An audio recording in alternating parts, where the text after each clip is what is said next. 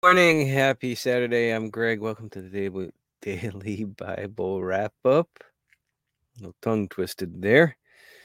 We start out today. We're in Proverbs 17. Our reading is verses 5 through 14. Proverbs is comprised of snippets of advice and wisdom, and those are things that not only were applicable back then, but also to today that we can take in our lives, help us as we navigate the days. And one that stood out for me would be the one in verse 14, and so that's what I'm going to read today. Quote, starting a quarrel is like opening a floodgate, so stop before a dispute breaks out. When Solomon wrote this was thousands of years before the invention and spread and widespread use of social media. Platforms like Facebook and Twitter have become hotbeds of contentious discussion, especially Twitter, where users can be anonymous.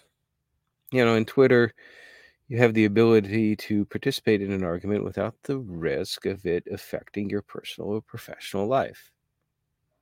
And I believe that this results in a toxic situation of extreme disputes because, again, there's no risk. You can just lay out the most extreme of positions out there. I'm thinking that sometimes people wouldn't want their friends in real life to know maybe what they were thinking or maybe that they were provoking. I don't know. I always like to say it's just like, don't put anything out on social media that you wouldn't say in front of someone or say face to face.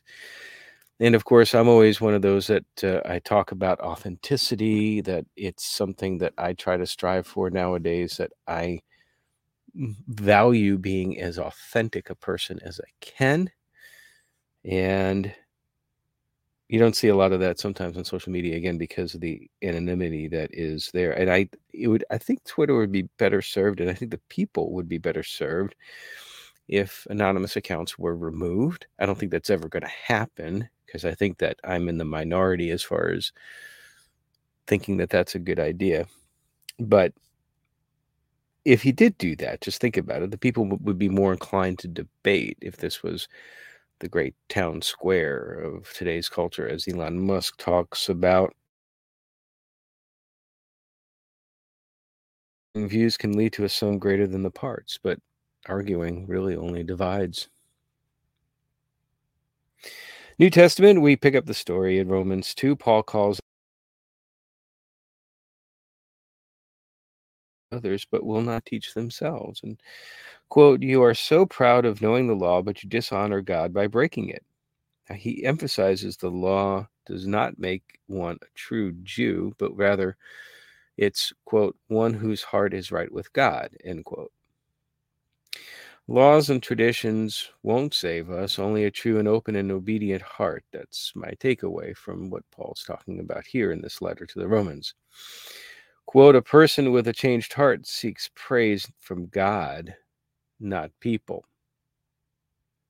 I used to be one of those that I was more concerned about being a people pleaser. I think that was just my natural tendency. I wanted people to like me.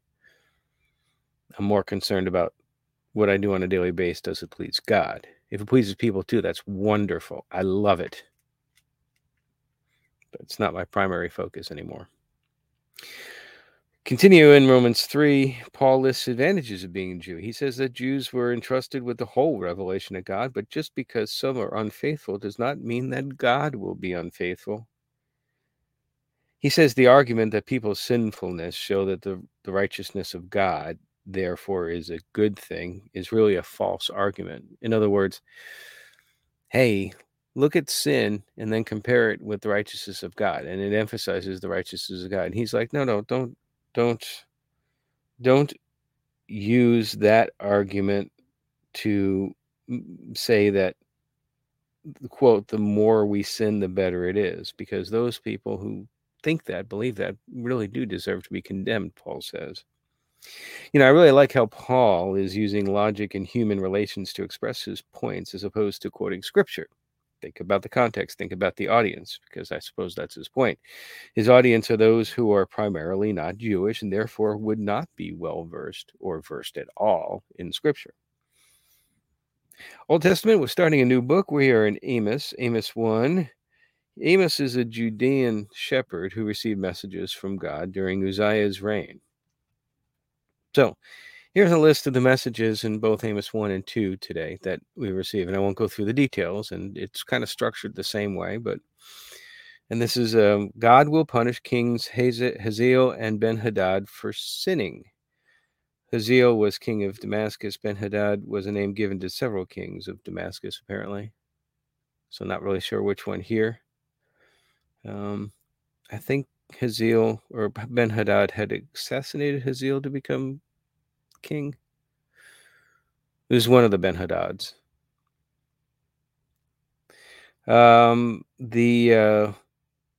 There will be a great famine. I forgot that one. The people of Gaza. All of these pronouncements here of doom are because the people that are listed have sinned, and so God's going to pronounce judgment. Tyre will be punished. Edom will be punished. Ammon will be punished.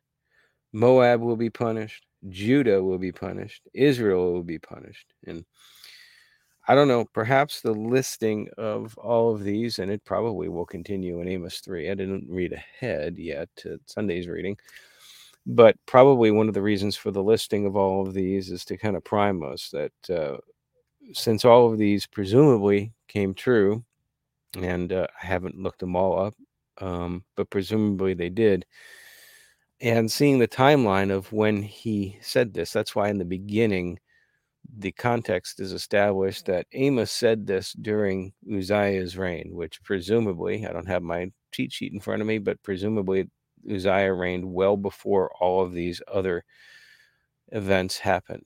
So this would establish the credibility of Amos. That's, I believe, one of the marks of establishing the credibility of a prophet. It's like, hey, you are really a prophet of God. If what you say God says will happen, will actually happen. Makes sense, doesn't it? So we'll pick that up again tomorrow. This is a relatively short day. I hope you have a wonderful weekend. Hope you get a chance to spend time with family and friends. Enjoy the nice weather if the weather is nice wherever you are at. And we will see you again tomorrow. So live today as if the king is coming back today. Take care.